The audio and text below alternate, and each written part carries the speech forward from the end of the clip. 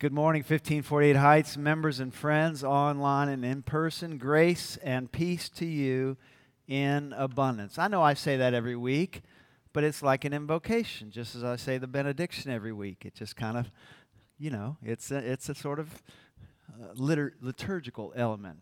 But it's good to see you all on this sweltering, cauldron-like apocalyptic heat of Houston. How many of you are ready for this to end? No? I am not. Do you know why? Because it has increased my gratitude tremendously for air condition. Yes, that's right. See? God can work through all circumstances in that way. So anyway, it's good to see you today.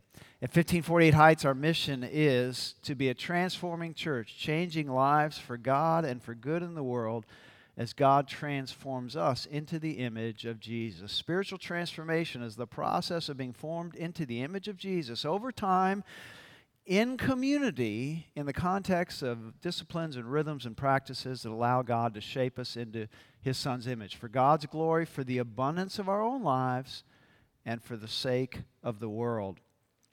I'm preaching another standalone message today. I figured in the kind of dog days of summer, I would gather up some breadcrumbs that I've been putting aside for ideas and topics on which to preach. I actually save those on my phone, and I go through them from time to time and say, is this a good time to pull that into a message? And I had saved this bit of Scripture called "Hardened by the Deceitfulness of Sin." I must have read it during my Bible reading or something, and I just saved it, and I'm intrigued by that. And I do believe that sin is deceitful. That's the essence of sin. It makes promises it can't keep. And I also believe there is a hardening that takes place in our hearts as we participate in sin that we are often unaware of, but over time hardens our hearts to God. And so I decided to preach on that. But when I went to the context, Hebrews 3, it wasn't quite as fulsome as I thought it would be. I wanted to just preach on the deceitfulness of sin in general. But this has a very specific context. And the number one rule for preachers is what? And always preach the Scripture in context. And so we're going to look at Hebrews chapter 3, verse 12 through 15 today. So just a little quick setup for Hebrews. Hebrews is a book in the New Testament that after about 200 years circulating among the Christian community was given the name Hebrews. We don't know who the author is. We don't know who the particular recipients are. We don't know the date on which it was written. We don't even know the specific circumstances in which it was written. But it is a rich, deep, deep look at life in Jesus Christ. And it is probably written to a community of perhaps mostly Jewish Christians who are weary and discouraged. And they apparently are considering just sort of drifting back to the Jewish community, the synagogue, what have you, and stepping back from this radical commitment to Jesus Christ as the Messiah. And the author of Hebrews compares them to Israelites in the wilderness. Particularly, he quotes from Psalm 95 in the passage we're going to look at today, verse 7 through 11, an incident at Meribah, where there is no water, and a group of the Israelites complains and says, "Why did you ever bring us out of Egypt, Moses?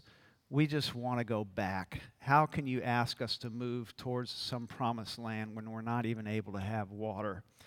And it was noted, it was called sort of the rebellion. Any Jewish person would recognize Meribah as that time of rebellion against God. And so with all that in mind, let's read Hebrews chapter 3, verse 12 through 15. Listen to the word of God. "Take care, brothers and sisters, that none of you may have an evil, unbelieving heart that turns away from the living God. But exhort one another every day as long as it is called today, so that none of you may be hardened by the deceitfulness of sin. For we have become partners of Christ, if only we hold our first confidence firm to the end. As it is said, today if you hear his voice, do not harden your hearts as in the rebellion. Thanks be to God for his word and for his living word, Jesus Christ. There's an outline provided in your bulletin. If you find that helpful to follow along, I encourage you to do that. There's a place you can fill in blanks or write notes. But let's set the table.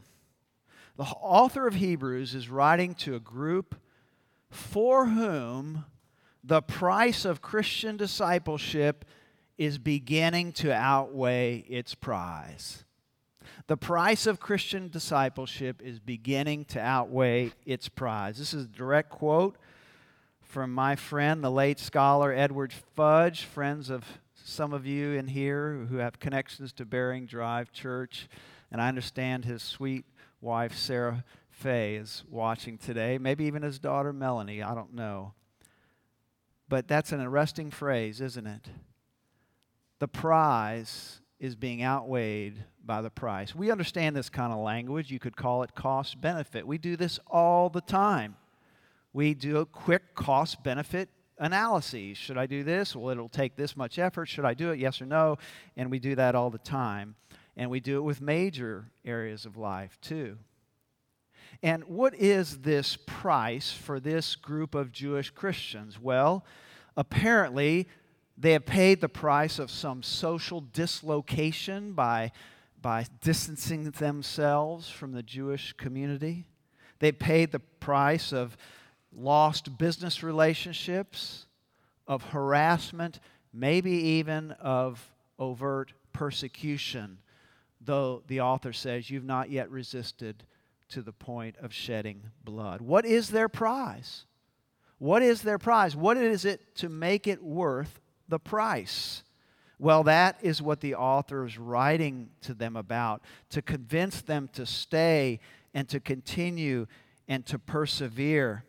And so we have this wonderful, the writer of Hebrews, by the way, uses the most sophisticated Greek in all of the New Testament. Very, very learned person.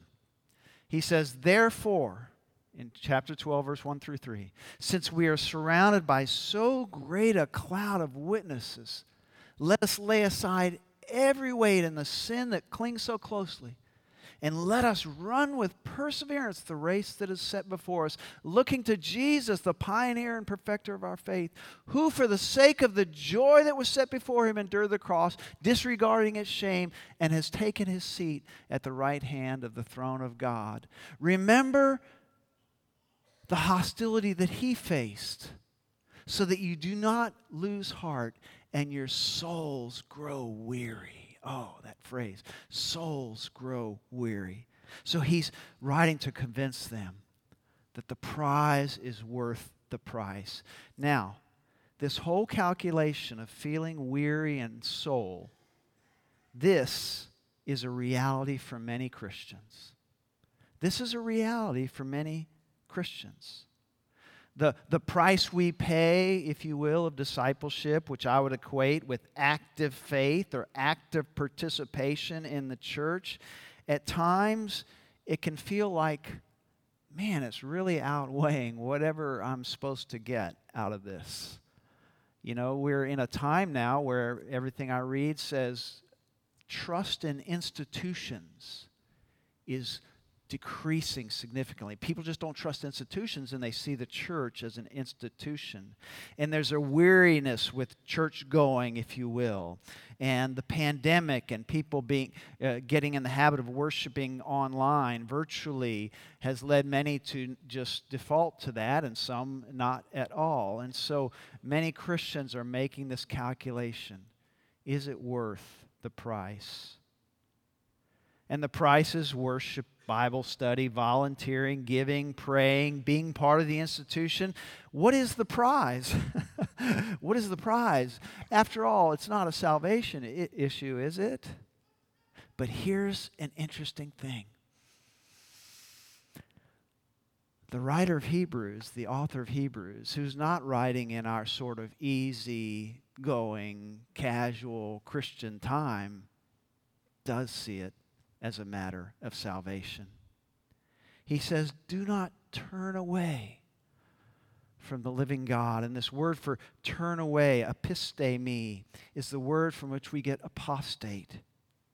And it is used in non-religious contexts to describe how soldiers desert their post, desert their position. And so the writer of Hebrews takes a very hard look at this idea of just leaving, turning away. Well, let's look at this key phrase that I told you about, hardened by the deceitfulness of sin. Sin, for the author of Hebrews in this context, means turning back, turning away, going back to Egypt, dropping out. In this context, he's saying, don't be deceived by that sin. Harden, he uses a word from which we get sclerosis, as in arterial sclerosis. You know, it will harden your heart. And deceitfulness, he uses a very common word, but interesting, it's used in the parable of the sower in Mark 4 to describe how the seed falls on thorny soil, but the deceit of wealth and the desire for other things come in and choke the world, and it yields nothing.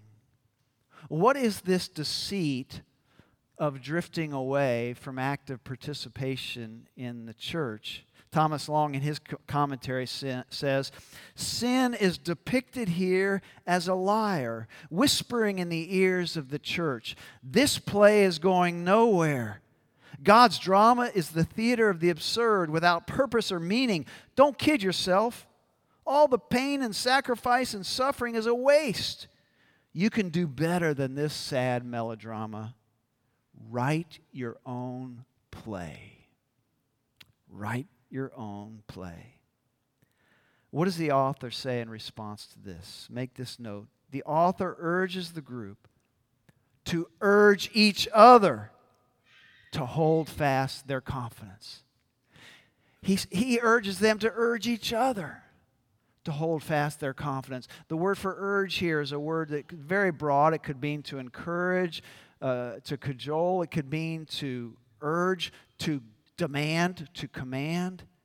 He says, take it upon yourselves to provoke one another to love and good deeds, not neglecting to meet together as is the habit of some in chapter 10. And he says, hold fast their confidence. There's a great emphasis on confidence in Hebrews. He says in chapter 10, 19, he says, therefore, brothers and sisters, since we have confidence to enter the holy places by the blood of Jesus, through the new and living way that he opened for us through the curtain, that is, through his flesh. And since we have a great priest over the house of God, let us draw near with true hearts in full assurance of faith, with our hearts sprinkled clean from an evil conscience and our bodies washed with pure water. Let us consider how to provoke one another to love and good deeds, not neglecting to meet together. He says, let us hold fast to the confession of our hope without wavering, for he who has promised is faithful. He urges the Christians to hold on to that confidence that they've been taught to have. This week I read an article blog by Caitlin Beatty. Let's see the slide here. I'd never heard of her. She writes a blog called The Beatty Beat. That's pretty catchy, isn't it? Here's some information where you can find it. I do want you to go to this and read it. She studied theology at Oxford and was the managing editor of Christianity Today. She's now the editorial director of Brazos Press. She's a real deal. And she said, why I still go to church on Sundays. And man, it was good. She begins by acknowledging how many people have been wounded by the church and even abused by the church. And she makes it clear, I make no judgment on your decision to drop out. And she thanks God for the healthy leaders and churches she has been a part of. And I want to say amen to that. because our leaders here are healthy. They're not going to wound you. And that is something which is easy to overlook. And she offers 4 primary reasons why she has chosen to continue to stay in the church. And the first is, she says, because I'm bad at remembering how to be a Christian. I love that. Yeah, being a Christian is not our default behavior. It's not just kind of where we go. No. And she says, I'm bad at that. She says, my location in human history makes it difficult to live as if Jesus is Lord because my location tells me that I am actually Lord. In a world of endless choice and shockingly effective Instagram ads, I am encouraged to spend my time and energy and money on getting what I want when I want, then telling myself that it's all self-care. The way I like to put it is, how am I ever going to learn to be long-suffering like Jesus if I don't have to suffer church people, right? Okay? She says discipleship is about becoming people who desire the kingdom. And the way I become a person who desires the kingdom of God is by allowing the Christian liturgy to reshape my heart's desires week in and week out. The liturgy at the church I attend includes corporate singing, prayers for the world and our neighbors, a time of confession, the reading of Scripture, preaching, and the Eucharist. It's a beautiful time. It reorients my loves. I can't actually live as if Jesus is Lord on my own willpower because the alternate cultural liturgies are incredibly powerful. I need to be reshaped every week. I remember many years ago hearing an African American preacher say, all week my people hear lies, and I've got 1 hour to tell them the truth and remind them of the truth. She says, second, I continue to be a part of the church because going to brunch with friends afterwards is good for my health. I like this too. But beneath the cheekiness, she's pointing to a reality. She quotes the sociologist or social psychologist, I can't remember, Robert Putnam, who wrote the great book Bowling Alone, who says, listen, your chances of dying in the next 12 months are cut in half by joining just one group. Whoa! Forget about how you're eating. Join a group. Not really. Discussing their film, Join or Die, Pete and Rebecca Davis note that, listen, religious spaces provide half of all social capital in the United States. Half of all social capital. Beatty says the communal dimensions of the Christian life aren't incidental or nice add-ons. They are a safety net and a tangible sign of God's grace because we can't be Christians alone. And we're not meant to be alone. Genesis 1 and 2. She says she continues to be a part of the church because, listen, church includes people who aren't like me. She quotes Putnam again, who talks about 2 kinds of social capital. The first is called bonding, and the second, bridging. Bonding is where we're with people like ourselves, and we enjoy that. It strengthens us. It revitalizes us. Yes, we share these beliefs and assumptions and values.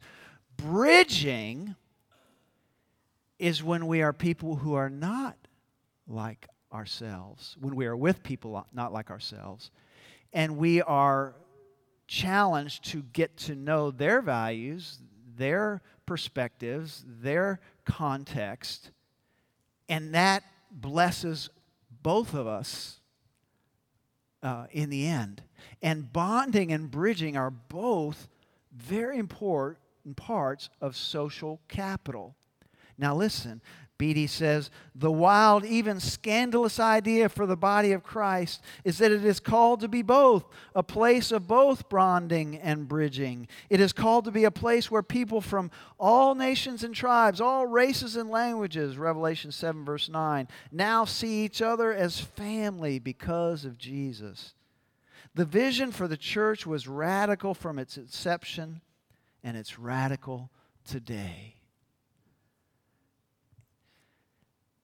Make this note, friend. God's redemptive drama includes us. Here you go, David. Includes us. We're recipients of that. We receive that. And needs us as participants. We are both recipients and participants. And if all we want to do is receive it, then somehow we are standing at the side of the stage, if you will, while God's redemptive drama is going on and calls us into the play. Thomas Long says, our actions of devotion, observance, love are being gathered up by God for His purposes. Friends, they are not in vain. Just because we can't see how they contribute to some prize doesn't mean they are not. God gathers them up and uses them for His purposes. Mike Glenn is a pastor, senior pastor of a little church in Nashville called Brentwood Baptist Church with 9 campuses. But at any rate, he's been preaching there for 32 years, and he's about to retire because he wants to, well, he's old. He's about my age. But at any rate, he wants to pour himself into younger ministers because there's so much discouragement out there. But he wrote a blog similar about, why it's worth being part of the church if you're a Christian. And he starts by saying, look, let's acknowledge something. Church can be boring. Church can be boring. He says, after all the talking in church, what's different? Few of our people are ever challenged to do something great for God. They're never called to attempt the impossible. That's on us as leaders. We ask them to come and sit. Most of our church members are bored. Thank you for not saying amen. But look, let's just get that out on the table. Church can be boring. He says, there's sometimes I'm sitting there and I'm bored. I look out sometimes preaching and I see people, it's almost always men, their head back, mouth open, eyes closed. And, I try to be a positive thinker. I say, man, Soper, they're in awe. They're in awe. Just looking up at the heavens. But you know what? Church can be boring. Maybe some of you are experiencing that now. But he continues, and I'll call this delusion. He says, why do so many of us who claim to be Christians never or seldom attend church? I know everyone has their reasons, but here's the hard truth. Jesus loved the church. He gave His life for the church. Jesus considers the church to be His bride. And then his drop the mic sentence. I don't care how close you are to Jesus, you can't tell Him His wife is ugly. If we love Jesus, then we love His church. If you don't love the church, then there's reason to question if you love Jesus. We go to church because the church needs us. We don't go to church for what we get out of it. I can't find anywhere in Scriptures where it says that we will get something every time we show up. I can show you a lot of passages that talk about what we are to bring when we come to worship. Friends, there is a price. There is a price to being an active Christian, an active part of the body of Christ, the church. There is. There just is. There's effort. There's long suffering. There's sacrifice. There's all the little inanities and inconveniences that come with being part of a community of people striving to become something. I tell you with all of my heart, the prize is worth the price. The prize is worth the price. That in Jesus Christ, who died for us, the local church is the body of Christ. The local church is the hope of the world. God gathers up our efforts and uses them redemptively for His purposes. This is why we say about spiritual transformation that it's for God's glory and for the abundance of our own lives and for the sake of the world. We're having a luncheon today called Welcome to 1548 Heights about covenant membership for people who've been worshiping here for a while.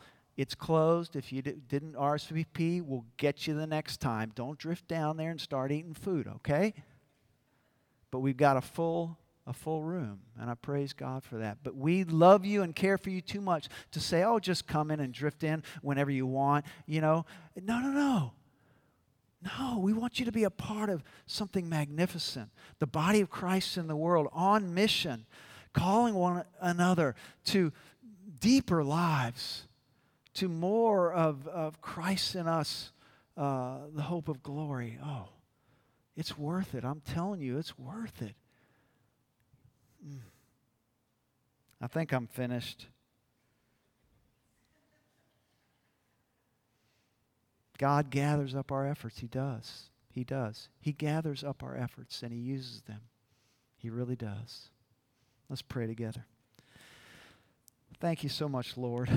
We need to be admonished sometimes and reminded and urged and provoked to remember the prize, both at the end of our lives of life with you, and the prize in all the different ways that we are enlarged and grown and deepened and loved and given greater capacity to serve and be less in ourselves by being part of the body of Christ, Lord. May every effort we make be used by you for your glory, for the abundance of our own lives, and for the sake of the world. In the name of Jesus Christ, we pray.